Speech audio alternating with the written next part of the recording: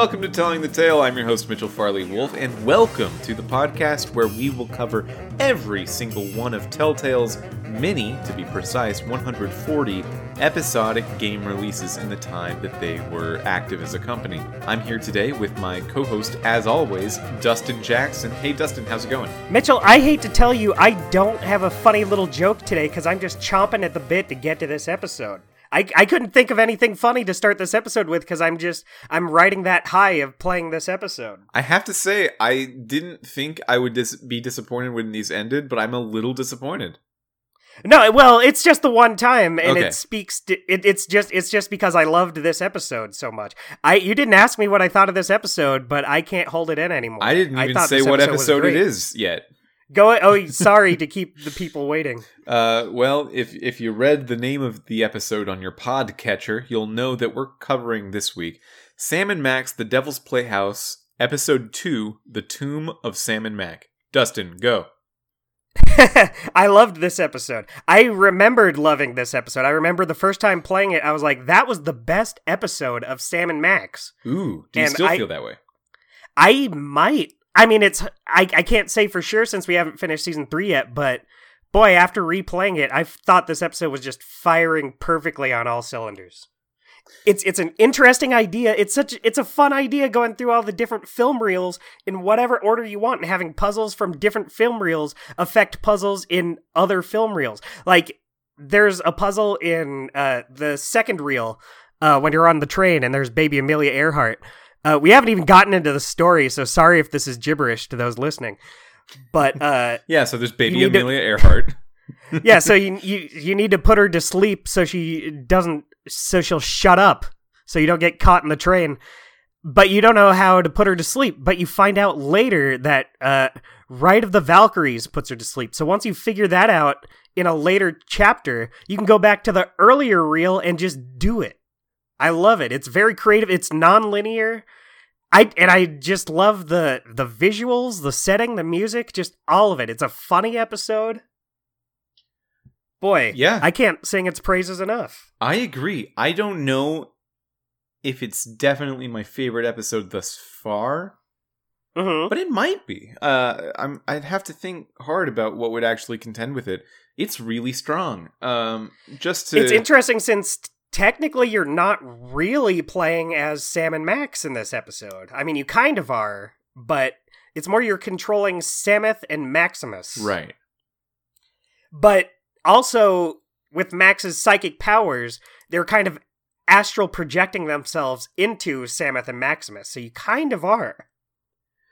This episode was released on May 18th, 2010, and it was directed, get this, Bogan, and designed by Hartzell.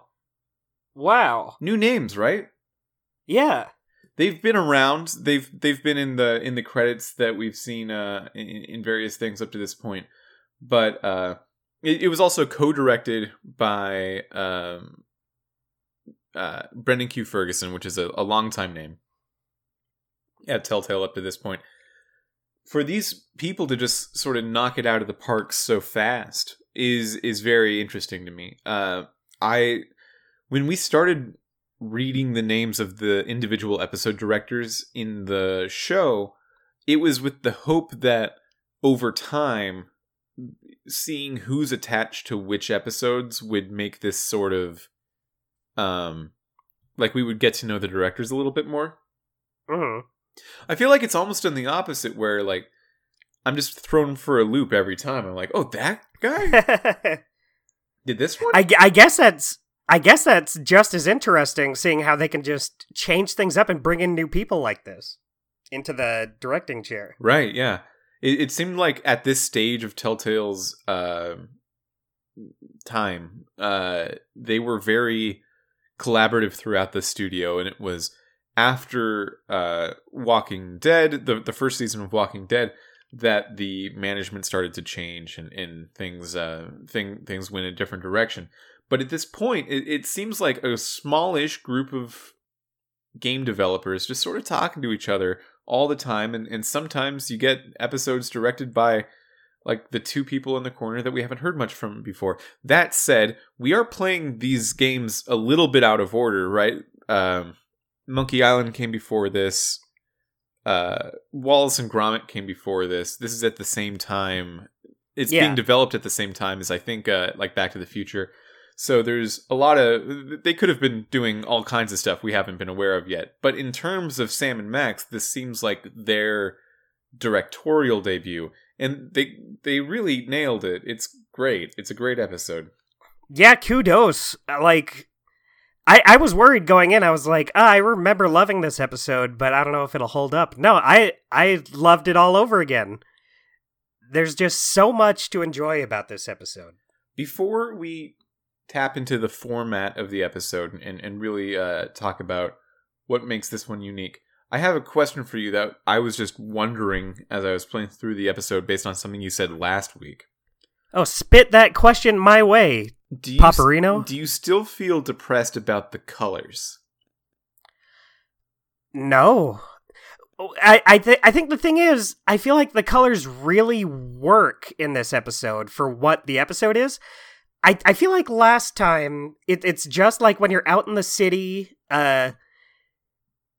it's not even that they're bad colors, it's just they feel a lot more natural and less, well, I already went into it last episode, but no, it doesn't come up in this episode. But I think part of it is because it just really, everything fits. Like when you're on the train, it feels like the right colors you would want when on a train. Yeah, which is every car of the train blasts you with a different primary color. Yeah. But then also when you're in the Egyptian tomb, it's a lot of very natural browns, which works. Yeah. I feel like the first episode had a lot of grays, which I didn't really care for. But I liked when they mixed it up with like the purples of the ship and stuff. And no, this episode looks great. I not once did I think, oh, I'm not super into how this looks. Yeah, the first episode is based on like film noir style police pulp movies, because that's sort of what Sam and Max is, and they've never really leaned into that in terms of film grain or filter before the last episode. And this one is all about old-timey movies. Much older, like if the film noirs are mostly taken from the 40s and 50s, we're talking 19 teens and 20s. Yeah, and it's interesting that I think the one area in this episode that does kind of fall into desaturated grays is Little Arctic Circle, but it works perfectly for that setting. I think that's the thing about episode 1 is it's different from what you associate with Sam and Max, I guess. Here, it's that those sort of colors fit in old-timey, kind of slums-ish setting. We will have to re-pick up this conversation next episode when we go back into a more regular modern era of Sam and Max and see what they do with the filters and see if it still applies. But I liked both of the episodes' visuals a lot. Probably a lot more than what we've seen in at least the non-remade versions of past episodes. Yeah, I mean, it really is just the colors in that first episode for me. Everything else is, like, way better. So, the question that we started this... Oh my gosh, I'm gonna sneeze. Dustin, help me! Mitch, don't! Take these nose corks. Okay, thank you. No problem. The last episode ended with Sam and Max finding skeletal versions of... It looked like themselves below their building, and now we're trying to figure out why that is. In this episode, it turns out that there's a film projector right behind them, starring... It's a movie starring Samuth and Maximus, Sam and Max's like great-grandfathers. Which I don't understand exactly because... I didn't stop to think... When I was playing the episode, not once did it occur to me that was weird. It was just like, oh, okay, they have Yeah, they have these film reels where they can see their older selves, but it's like, who was recording them? Well, okay, so that bit, I assumed that Samus and Maximus were just film stars. They were just actors. As their, I just took it as something that happened to their past selves, and they were just seeing the events that happened. That could be true, because this is not a regular they died. Projector. Yeah. It's a toy of power. It's Max is actually tapping into it rather than it explicitly being a pre-existing movie. But there were also posters in the last episode for the movie The Tomb of Sam and Mac, which now we're watching. So I guess it is a pre-existing movie. Yeah, it's weird. Huh. I never thought about the logistics of it until now. Also, it means that Samus and Maximus had kids during the time of I movie, was thinking about. Because they had ancestors. At the end. Yeah. That's what makes me think it's not an actual movie, is because they die and we see them dead. It's not just that, but like, are their kids just at home? Like, is that where they keep them? Is that where they keep their kids? Yeah, they don't want at home, like, bother their kids taking them to the fun new stage show in town. They want to just go on their own. They wanted to go themselves. Yeah, I don't understand how they could be the great grandparents of Sam and Max, but that's fun. Yeah, it's fun. Yeah. Okay. So they're watching this movie. They start with, for some reason, the third reel of the movie. And then it just ends because they can't get out of the tomb. Because they don't know how to read hieroglyphics.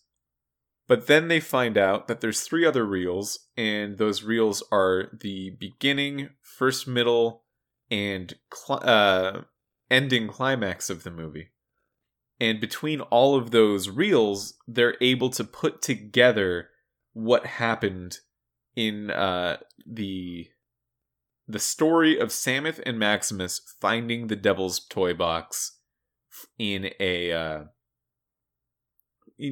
tomb in Egypt, and then bringing it to the straight and narrow intersection where modern day Sam and Max live, and just putting it under their building forever. And making the mole people take care of it. Boy, those mole people get such a bum rap. They really do. And also we find out that the reason that Sam and Max's office is where it is because their grandparents made a deal with the mole people to put them in that building just forever. So we get a lot of Sam and Max lore. Yeah, there's a lot of Sam and Max lore. There's Jurgen lore in this episode. That's great. I thought that was so cool. I thought it was so cool that we see Jurgen when he's alive. We see him pre-vampire, and we see him become the vampire. We also see him pre-vampire, where he is cursed to be in just like a relief on the wall of a tomb forever. Jurgen's been a busy boy. Yeah, which means, like, even as a regular live human again, he probably existed hundreds of years prior to this. Yeah, he said he's been there for decades. I mean, he doesn't look that old, so who knows how long he's been there. Yeah, I don't think you can age when you're a relief on the wall of a tomb. I guess that's true. Boy, he has a lot going on for a character I forgot we'd even see again. There's a lot of characters like this in this episode. And they're all so good. I'm going to be straight up with you, Mitch. I couldn't pick an Unguy of the Week because I loved everyone in this episode. The main villain of this episode is Santa Claus. And I love that. I love that it's Santa Claus, but it's like... I mean, I assume it's the same Santa Claus, but it's such a different take with the different outfit and his motivations. It's really cool. Yeah, so this Santa Claus is Nicholas St. Kringle, who is he's a Rockefeller type, but he's a toy magnate. Yeah. He's just a guy, though. He's not any kind of magical creature or anything like that. He does not do Christmas. He does not give out toys for free. He just sells toys. I have a theory that the thing that turned Nicholas St. Kringle into modern day Santa Claus is that he became a vampire. Because Slushy bit him. Yeah, Slushy becomes a vampire. Slushy's one of Santa's elves, or Kringle's elves. And then they just go back to wherever they go. And Slushy probably bit Kringle, which gave him, like, immortality and magic powers.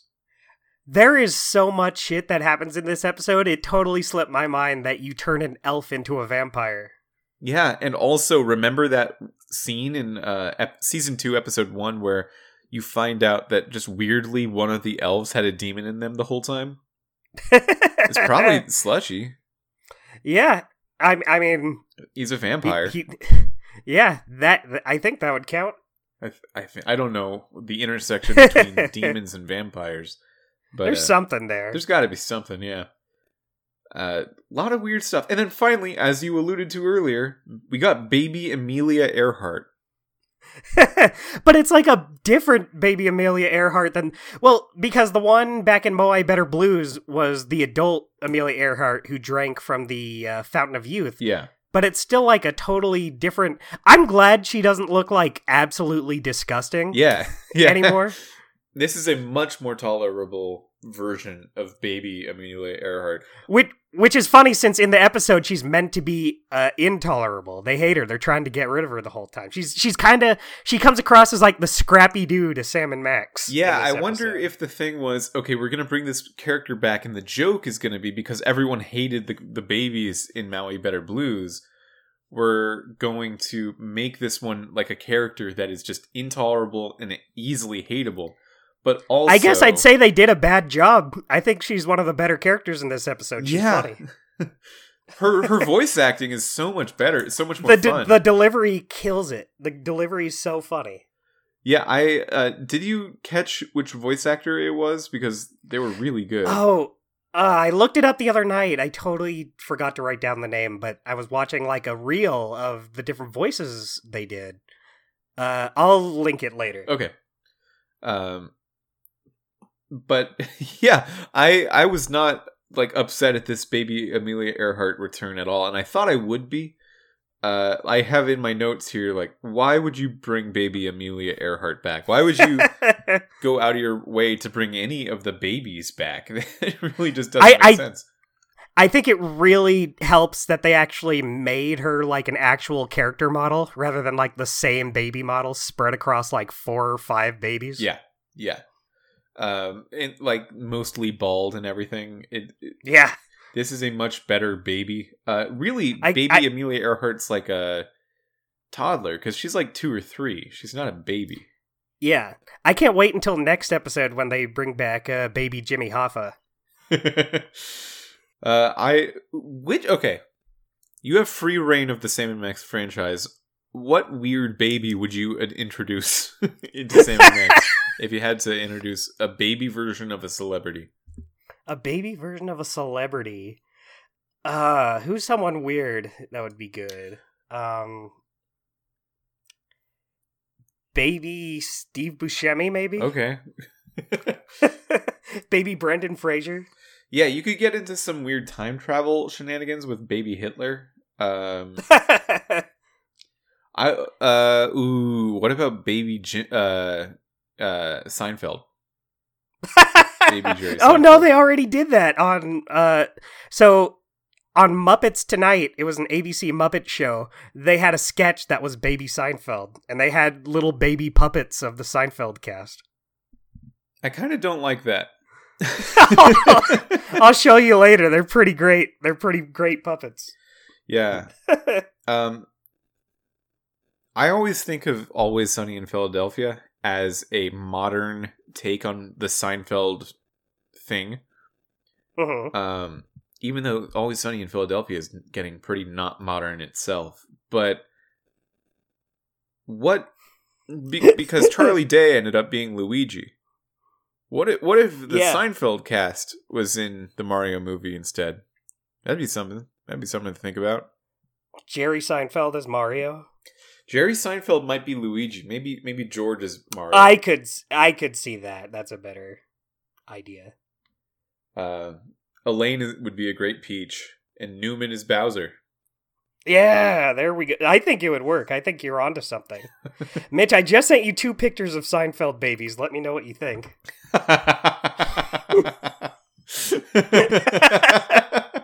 They're not good. The George baby sucks. I'm so glad we got your live reaction. The George baby's really not good. Look at him. I had to link you that second one because the first one didn't show him off very well. Yeah, everyone go ahead and Google Seinfeld babies. Okay, we'll talk about that later. Never mind. So yeah, you can go back and forth between the 4 eras of the story that you have available to yourself on the different reels in order to solve each of them. And it's really fun. It reminded me a lot of Day of the Tentacle.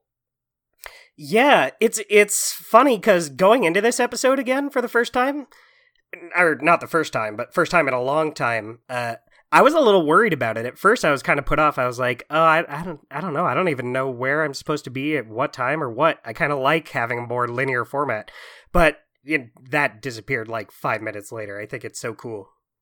Yeah, I think this is maybe even a better execution of the idea than Day of the Tentacle.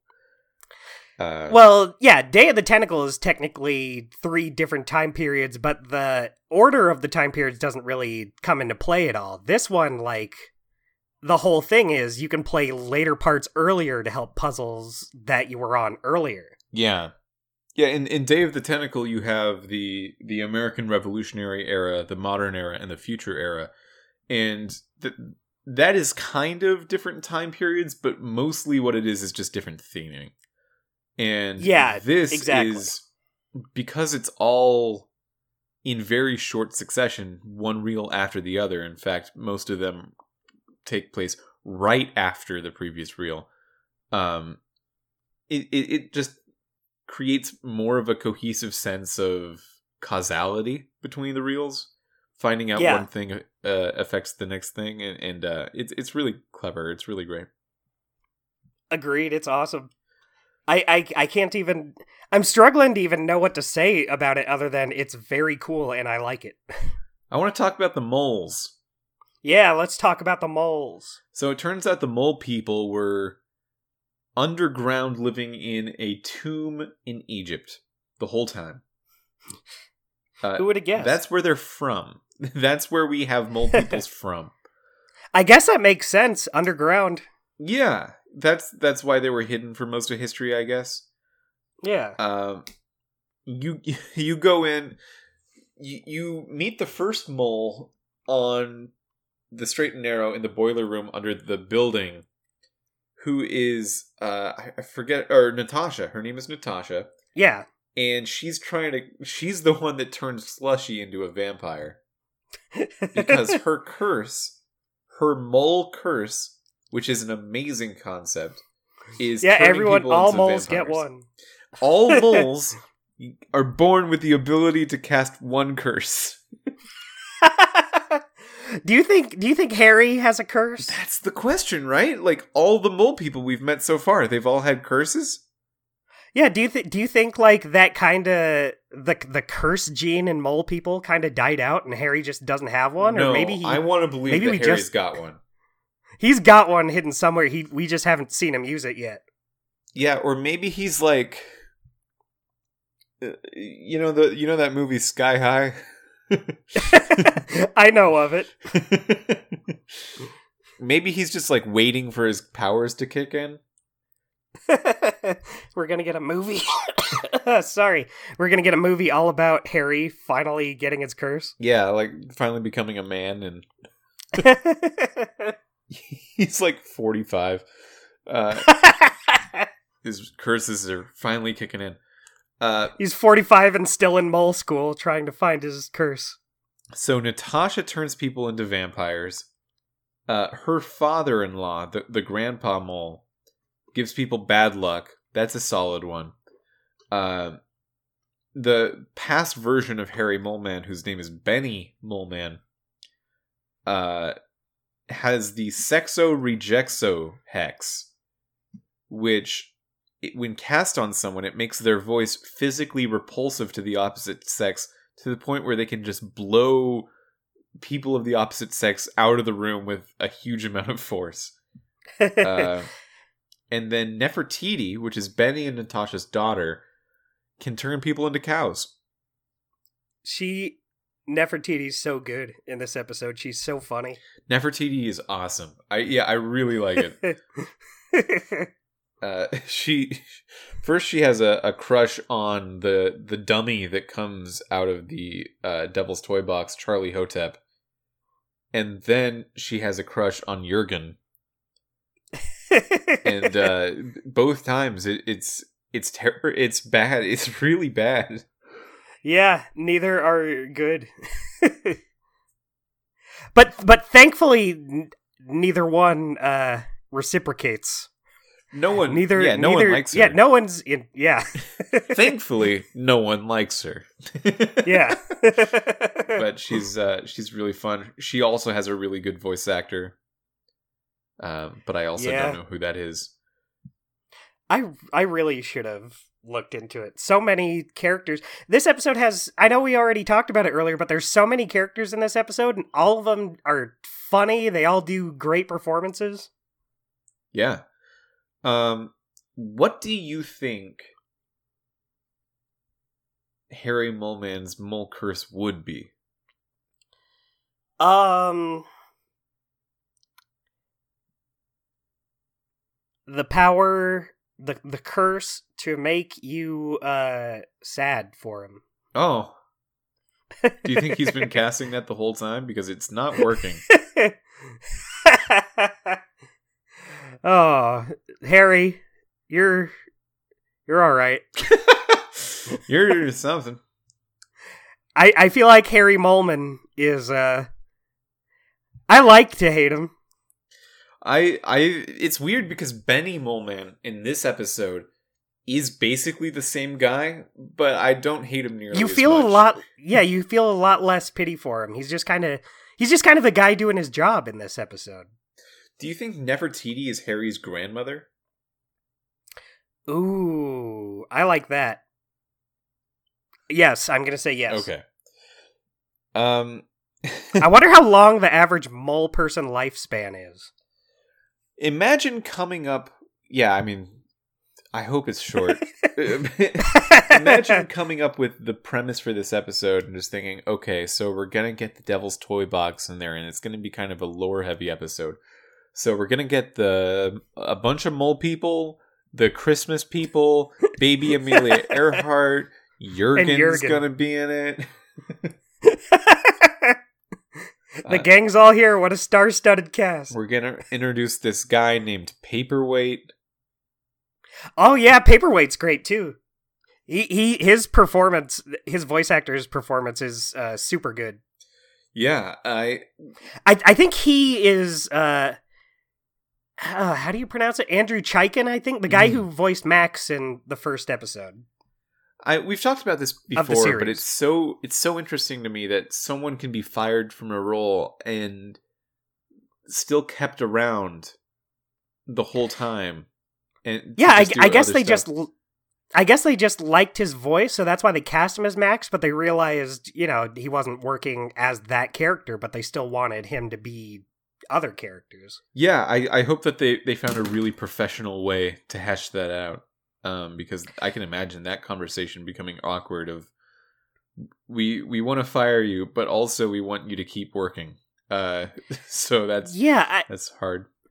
Well, he wasn't even their first Max. Max had a different voice in that reveal trailer they did. So I wonder if he knew that they were kind of just feeling out what they wanted for Max. Yeah, it makes me wonder what Telltale's retainer on voice actors is. They have quite a few. They have a lot of voice actors that stick around. Like even Nelson Tethers is Smiley Bone and the President in Sam and Max season 1. Yeah, I wonder if they had a voice acting like booth on premises, so they didn't even have to consult with a recording company or anything. They just did it all in the office. That would be cool. That would be a fun thing if they did that. I kind of like that. I kind of like when companies have like a stable of voice actors they really like that they just keep bringing back. Yeah. We've talked about Rare sometimes, but a lot of the time that's just because their voice actors are like the programmer down the hall. Yeah. And sometimes it sounds like that. Yeah, I like that a lot. I feel like it would be a lot less charming if Rare Games had like professional voice actors in them, like Tara Strong as Kazooie. Well, okay. Nothing against Tara Strong. I like Tara Strong, but I feel like it's charming when you just have people that are already part of the company doing the voices of these characters. I was gonna disagree with you, but like throwing me that ultimatum of would you like non-professional voice actors or specifically Tara Strong as Kazooie, you're gonna make me make a choice. Which seems unfair. I backed you into a corner with that one. Yeah. I guess you have to be right. So, that's my favorite way to do it. So this episode ends with Paperweight revealing himself to be part of the Brotherhood of Yog-Sothoth, which Yog-Sothoth is... So the viewfinder that we got last episode that gave Max the psychic powers was called the Eyes of Yog-Sothoth. And now we found out that Yog-Sothoth is a Cthulhu-esque Lovecraftian giant squid monstrosity. And it seems to be the devil in the phrase the devil's toy box. Do you have any other feelings at this point about Yog-Sothoth and at like its role in bringing all of these episodes together? At this point, no, but I know what happens next episode. Okay, and I actually kind of don't remember what happens next episode at all. I remember perfectly what the deal with Yog-Sothoth is, and I won't say anything here. Okay. But he's a bad guy and he wants to summon Yog-Sothoth. But Max tricks him and uses the ventriloquist dummy to make Paperweight be the sacrifice for Yog-Sothoth to come out. And then I guess it does, but I don't remember what it... I don't think Yog-Sothoth comes out in this episode, right? So no, does I just played this the other day. Why can't I remember? Does he get like sucked into the toy box? Yeah, Paperweight. Yeah. So what Paperweight was trying to do was trying to get Max to say the magic words, which would summon Yog-Sothoth, but make Max the sacrifice. Yeah. So and you use Charlie Hotep to make him say it. Yeah, so you swapped the roles and you made Paperweight be the sacrifice. But it doesn't I don't understand why it wouldn't summon Yog-Sothoth in that case. Yeah, I mean, we'll see. All right. Yeah, it didn't visually happen at the end of this episode, but yeah. Yeah. Man, it's this episode, again, just knocks it out of the park with the toys, too. Charlie Hotep making other characters say things. It brings in so many different new puzzle elements. I mean, I guess the Can of Nuts Can of Nuts. Can of Nuts is a little specific in what it can do. Can of Nuts is great. You can go into a can of nuts. It's like a bag of holding. Those are the two big ones in this episode, right? The Can of Nuts and Charlie Hotep. There weren't any other ones. I think that's it. But then the astral projection itself. Yeah. Which I guess is the biggest one, but yeah. So then you go, you as in Samuth and Maximus go back to the family of moles that have just moved to America to meet their the mom wife Natasha, and just live there under the building for a while. And they reach an agreement that forces modern-day Sam and Max to live in the office above the Devil's Toy Box in exchange for them to continue watch over it. and then I looked away from the computer, and then they were dead. Dustin, help me out. How did they die? Oh, what was it again? I watched it and I remember seeing it. Was it they were hit by a curse? I'm sorry, this sounds so unprofessional to our listeners, not even remembering what happened in the episode. Like big parts, like how they died. I remember Max was about to get hit by something, or Maximus. Yeah. And then Samuth was trying to push him out of the way, and then they both end up getting killed. Yeah, I want to say Nefertiti did it somehow. I just want to say that. I just want to say it was her. Yeah, I mean, it would be funny. I think it was. That sounds right. Yeah, that I'll have to watch it again, but that does sound right. I'm watching it on YouTube right now. So, oh, good idea. They're talking about living in the boiler room forever. This is the interactive portion of the podcast, everybody. They're talking about living in the boiler room.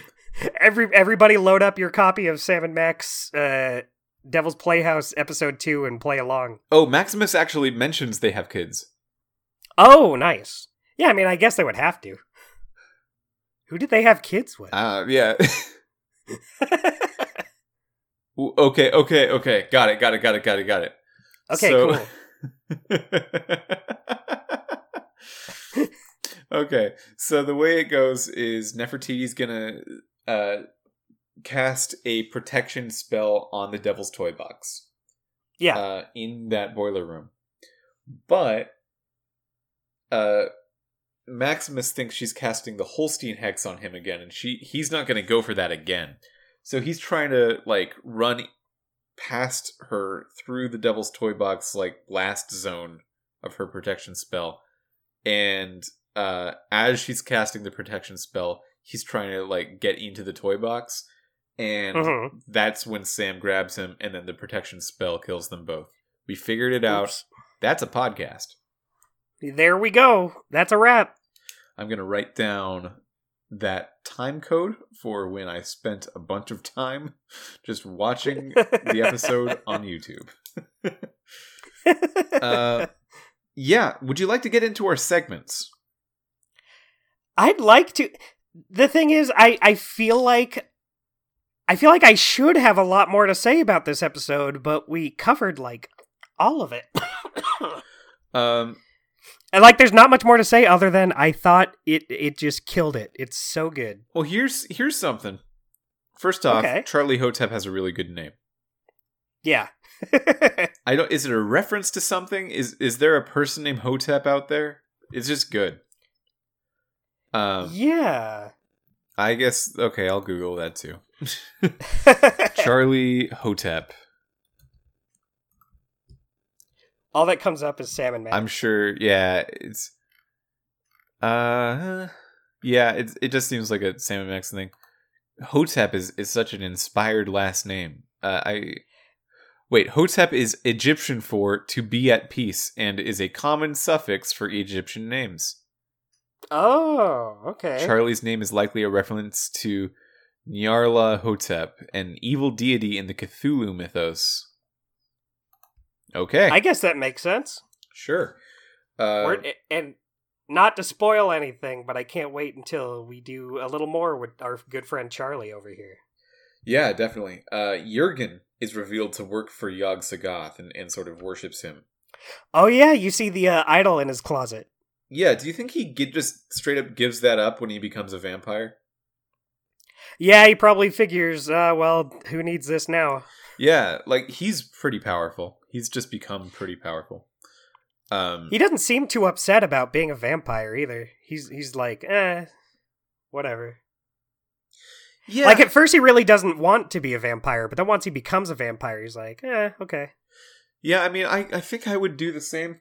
I think I. Yeah, like, I what are you gonna do? Vampire, but then once I am a vampire, I'm like, oh no, I live forever. Oh no. Oh no.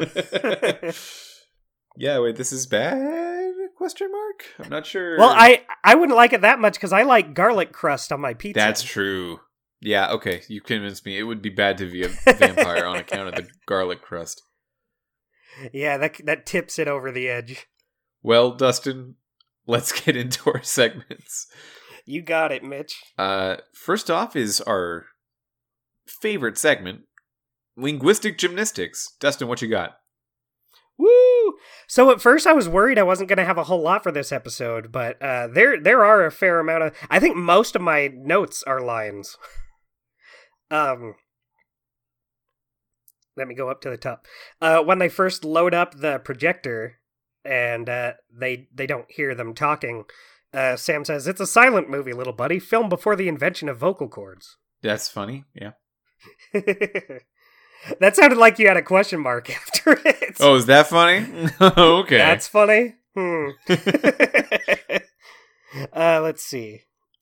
When you're talking to Nicholas St. Kringle about what's in his bag, and he has like all the lists of naughty and nice children and everything, and he says, "I don't believe in those newfangled file cabinets." What a thing to be against. Yeah, that's good.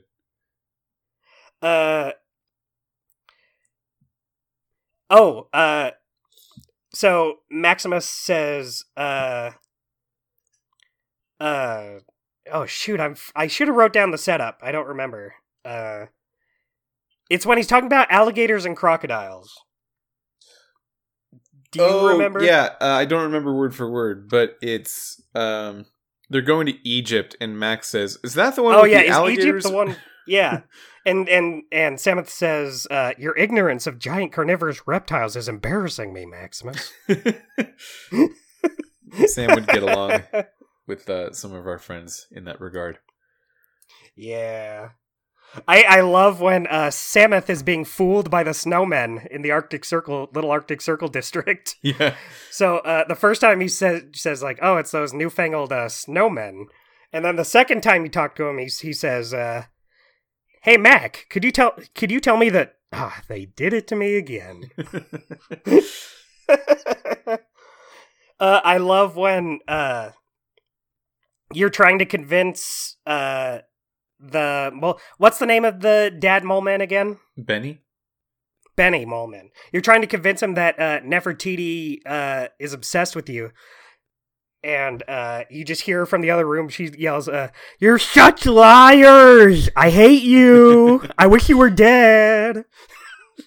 And they're just sitting there smiling. Oh, there's another one with Nefertiti, where it's when she's in love with Jurgen, and she says, "I already found my dream boy," and Maximus says, "I'm so happy for all of us." Yeah, that's a really good one. Sorry, don't worry, I'm getting over this cold. My nose is no longer a waterfall. I feel like it's been a month. Yeah, it's been a bit. I feel like I got a cold, and then I was getting over it, and then I wasn't. Did you ever take a COVID test? Yes, I was negative. Oh, that's good. That's the one Thanks. to be. Yeah, I guess between the two. Okay, so my last one is, so at the end it's revealed that baby Amelia Earhart took the toy box.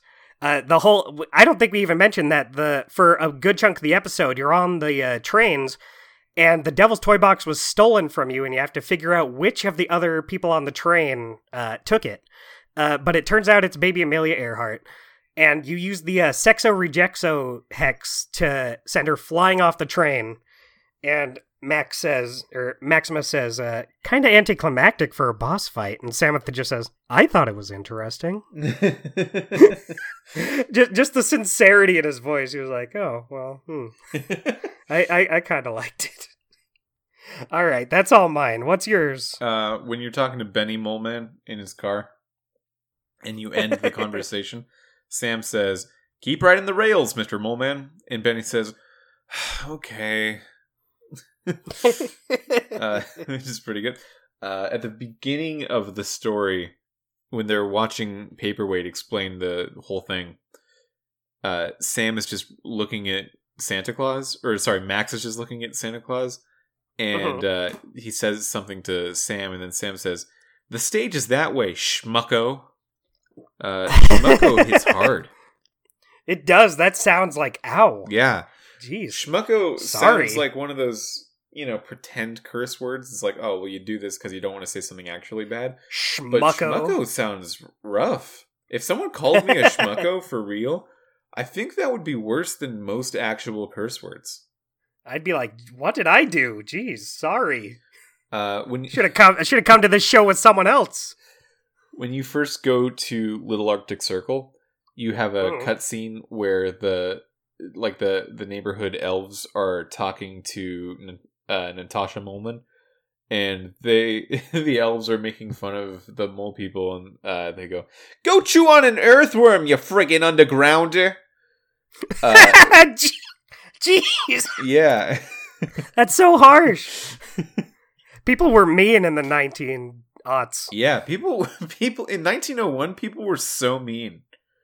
Had elves going around making fun of mole people. Jeez. So I just because we haven't brought it up at this point, I wasn't gonna bring it up, but it's revealed throughout the episode at no one particular moment, but in a lot of moments, that something the mole people just love is jokes about cucumbers being cut sideways. You weren't gonna bring that up, really? Yeah, I wasn't gonna bring it up. Just didn't seem relevant, I guess. I mean, it kind of isn't. But it's so it gets me every time. Yeah, in fact, the mole people living in Sam and Max's building are not going to take back the toy box until Sam points out that, look, you even cut the cucumber sideways. You've been Americanized. And and they're like, oh no, what's become of us? They feel the need to watch the toy box to regain their culture. Okay, my last line is Natasha, when she sees Max for the first time, after Max goes in and out of the can of nuts, she calls him Nut Boy a lot. She's like, "It's you! It's Nut Boy!" And she just keeps referring to Sam and Max as Nut Boy and Fat Doggy Friend. Those are both bad names. Yeah. And then when Max finally understands why she's calling him Nut Boy, he goes, "Ooh, yeah, I'm Nut Boy, definitely. I'm Nut Boy."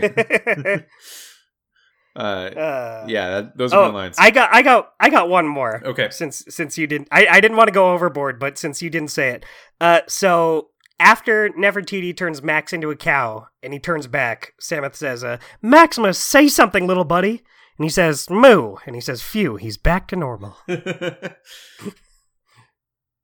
Good stuff. It's a good episode. Dustin, Potent Pickup. Yeah. Potent Pickup, I gotta go Charlie Hotep. Yeah, I'm also going Charlie Hotep. Not only is it so fun to just make people say things they don't want to say, but it's such a funny, ugly design for a dummy. I almost went with the love poem that Nefertiti writes for Jurgen. Oh, that would have been a good one too. Yeah, especially because at one point it's really uncomfortable to listen to. She writes about how her dewy moleskin quivers with anticipation. Jesus Christ, Jurgen. Yeah, it's rough. I hate that. Yeah. Yeah, it's intense. Not just because it's Nefertiti, but I also just don't like the idea of dewy moleskin on anyone. Yeah, it's one of those things where it's like, I guess you didn't say any words that are bad, but that's like a R-rated idea. I don't remember what this game got as a rating, but I assume it was T. Yeah, I think so. Golden moment. Mitch, you know what my golden moment's gonna be. I don't. It's the Egyptian hieroglyphic comics. Oh, it was mine too. Yeah, that was mine too. I just love anti-jokes. The fact that the moles get such a kick out of cutting the cucumber lengthwise, and Sam and Max just just blank-eyed stares, and she's like, ugh. Stupid. These never will I get American humor. Yeah, it's really good how long she takes to read the comics as well. It takes a really long time for her to It to really get to the end builds up to this. It really builds up to the same punchline every time. Yeah. Yeah, and I love that she's insisting to them. She's like, "It's funny. It's very funny." Yeah, She has like to tell 5 them. different comics. You can keep reading it, and it takes multiple minutes to get through. Yeah, and it doesn't pay into any puzzle or anything. It does actually. Well, you learn that she can read hieroglyphics and she can help you, I guess.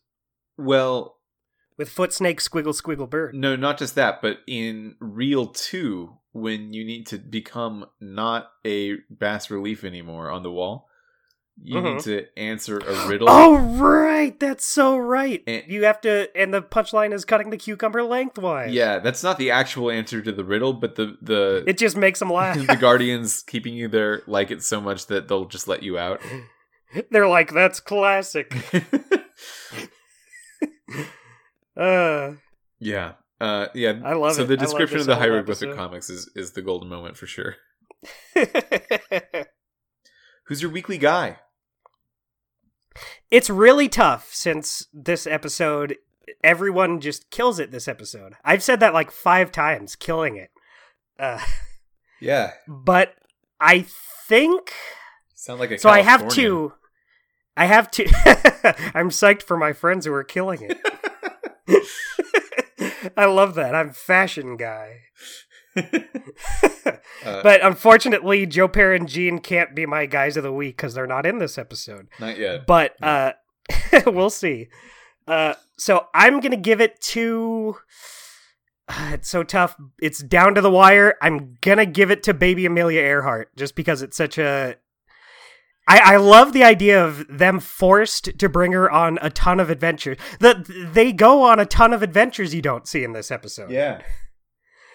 She really is just the scrappy dude to their little team. They're like, we gotta get rid of this kid. But I really think it's the delivery of the voice actress that really sells it. And speaking of delivery, in a very close second place is Nefertiti for the exact same reason. Yeah. Yeah. Nefertiti's good. I have exactly those same 2 people. Nefertiti and Amelia Earhart. I think I'm gonna go with Amelia Earhart. Yeah.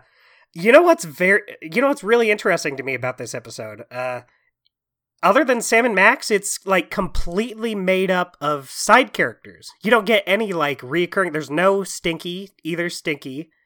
Obviously, Sybil and Bosco are downplayed this season, so it's just like all characters from other episodes that get a chance to shine in this episode. The Mole People, Santa Claus. I really like it. Well, what's weird about the mole people is that I think Harry's been promoted to like main side character. Yeah, he shows up a lot. My question is why? Why was that decision made? Why Harry? He just makes for an easy punching bag. You know what? Every time Harry's brought up, I just I just remember when he's kicked out of Sybil's dating service, and they just look at him disappointed and mad as he just slowly leaves. You know what, Harry? You went up a little bit in my eyes. You're funny. My unweekly guy is Benny, though. Why? Just because he's Harry? Yeah, I mean, I think he's just got the least going on. That it's just not terribly interesting anymore. I feel that. Yeah, he's kind of Harry without his whole shtick, so he's just kind of there to fill his role. Yeah, it's Harry, but without the being kicked out of group and being given a terrible look, and that's the stuff that makes Harry. Just remembering Sybil's angry face just kills me. Yeah. And like Sam and Max are even the reason that happened, and they're giving him a bad face too. Sam and Max is really good. So at the end, I can't give it. Oh, go ahead. Sorry, no, you go ahead. I was just gonna say, but that I remembered. I already said it earlier in the episode. I just can't pick a weekly guy. I love everyone in this episode, even Benny. Even if he doesn't quite have as much going on, I liked him enough. Yeah, I might say that Kringle is poorly used a little bit. I think they don't explain or explore. They don't need to explain it, but I think they should explore a little bit. Just the fact that, hey, this is Santa Claus. Why? Like, what's that about? See, I kind of like that. I kind of like that myself. I like that it kind of gives some mystery to him. It's like you don't really know what his intentions are or what... He's more of an asshole here than he was in Ice Station Santa, even. Yeah, that's true. But I like that. I like that you're kind of seeing like a different stage in his life. You're not quite sure what's going on. I guess if I had to pick weekly guys, I'm going to pick the elves because they're disgusting and horrible. Sure, but I even like Slushy. Yeah, I like Slushy. I also like when he says, earlier in the episode, he says, banana oil. At the end of this episode, they come back. Sam had left the room a little bit from the projector to, I guess, go to the bathroom or stuff. He usually saves that between episodes. He saves it all. He saves it all up. Yeah. Something I notice is I'm only coughing when I'm like laughing really hard. But please stop causing me joy. While Max is watching the movie, apparently someone comes in the room and steals his brain while Sam's not there. So that sets up the next episode entitled, "They Stole Max's Brain!" I also can't wait to get to this one, because I feel like the beginning, at least, of this episode is a very iconic moment in the series. I don't remember what it is, so I'll have to go for it. We'll see it. We'll get to it. Yeah. I remember the last episode of this series quite well. I remember parts of the second to last episode of the series quite well. I don't remember next episode. So I'm really excited about that. That's going to be our show today. I felt like this was the Sam and Max episode I was most looking forward to getting to, and I'm real glad it still held up. Yeah, I'm glad that the hypothesis that just all the Devil's Playhouse episodes are kind of a league above almost all of the other episodes of the game, it's holding up. That's a true thing. Yeah.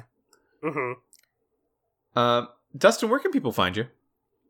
You know, if people look really closely, they can find me on Twitter at AmazingDJDustin and Dustin Doodles if you just want to look at all the little silly pictures I draw. They're worth seeing. Oh, shucks. Oh, banana oil, Mitch. But where can they find you? Well, they can find me on the same website. That's twitter.com at TheWolfFM. That's at TheWolfEFM. And until next time, we'll see you later. So long, goodbye.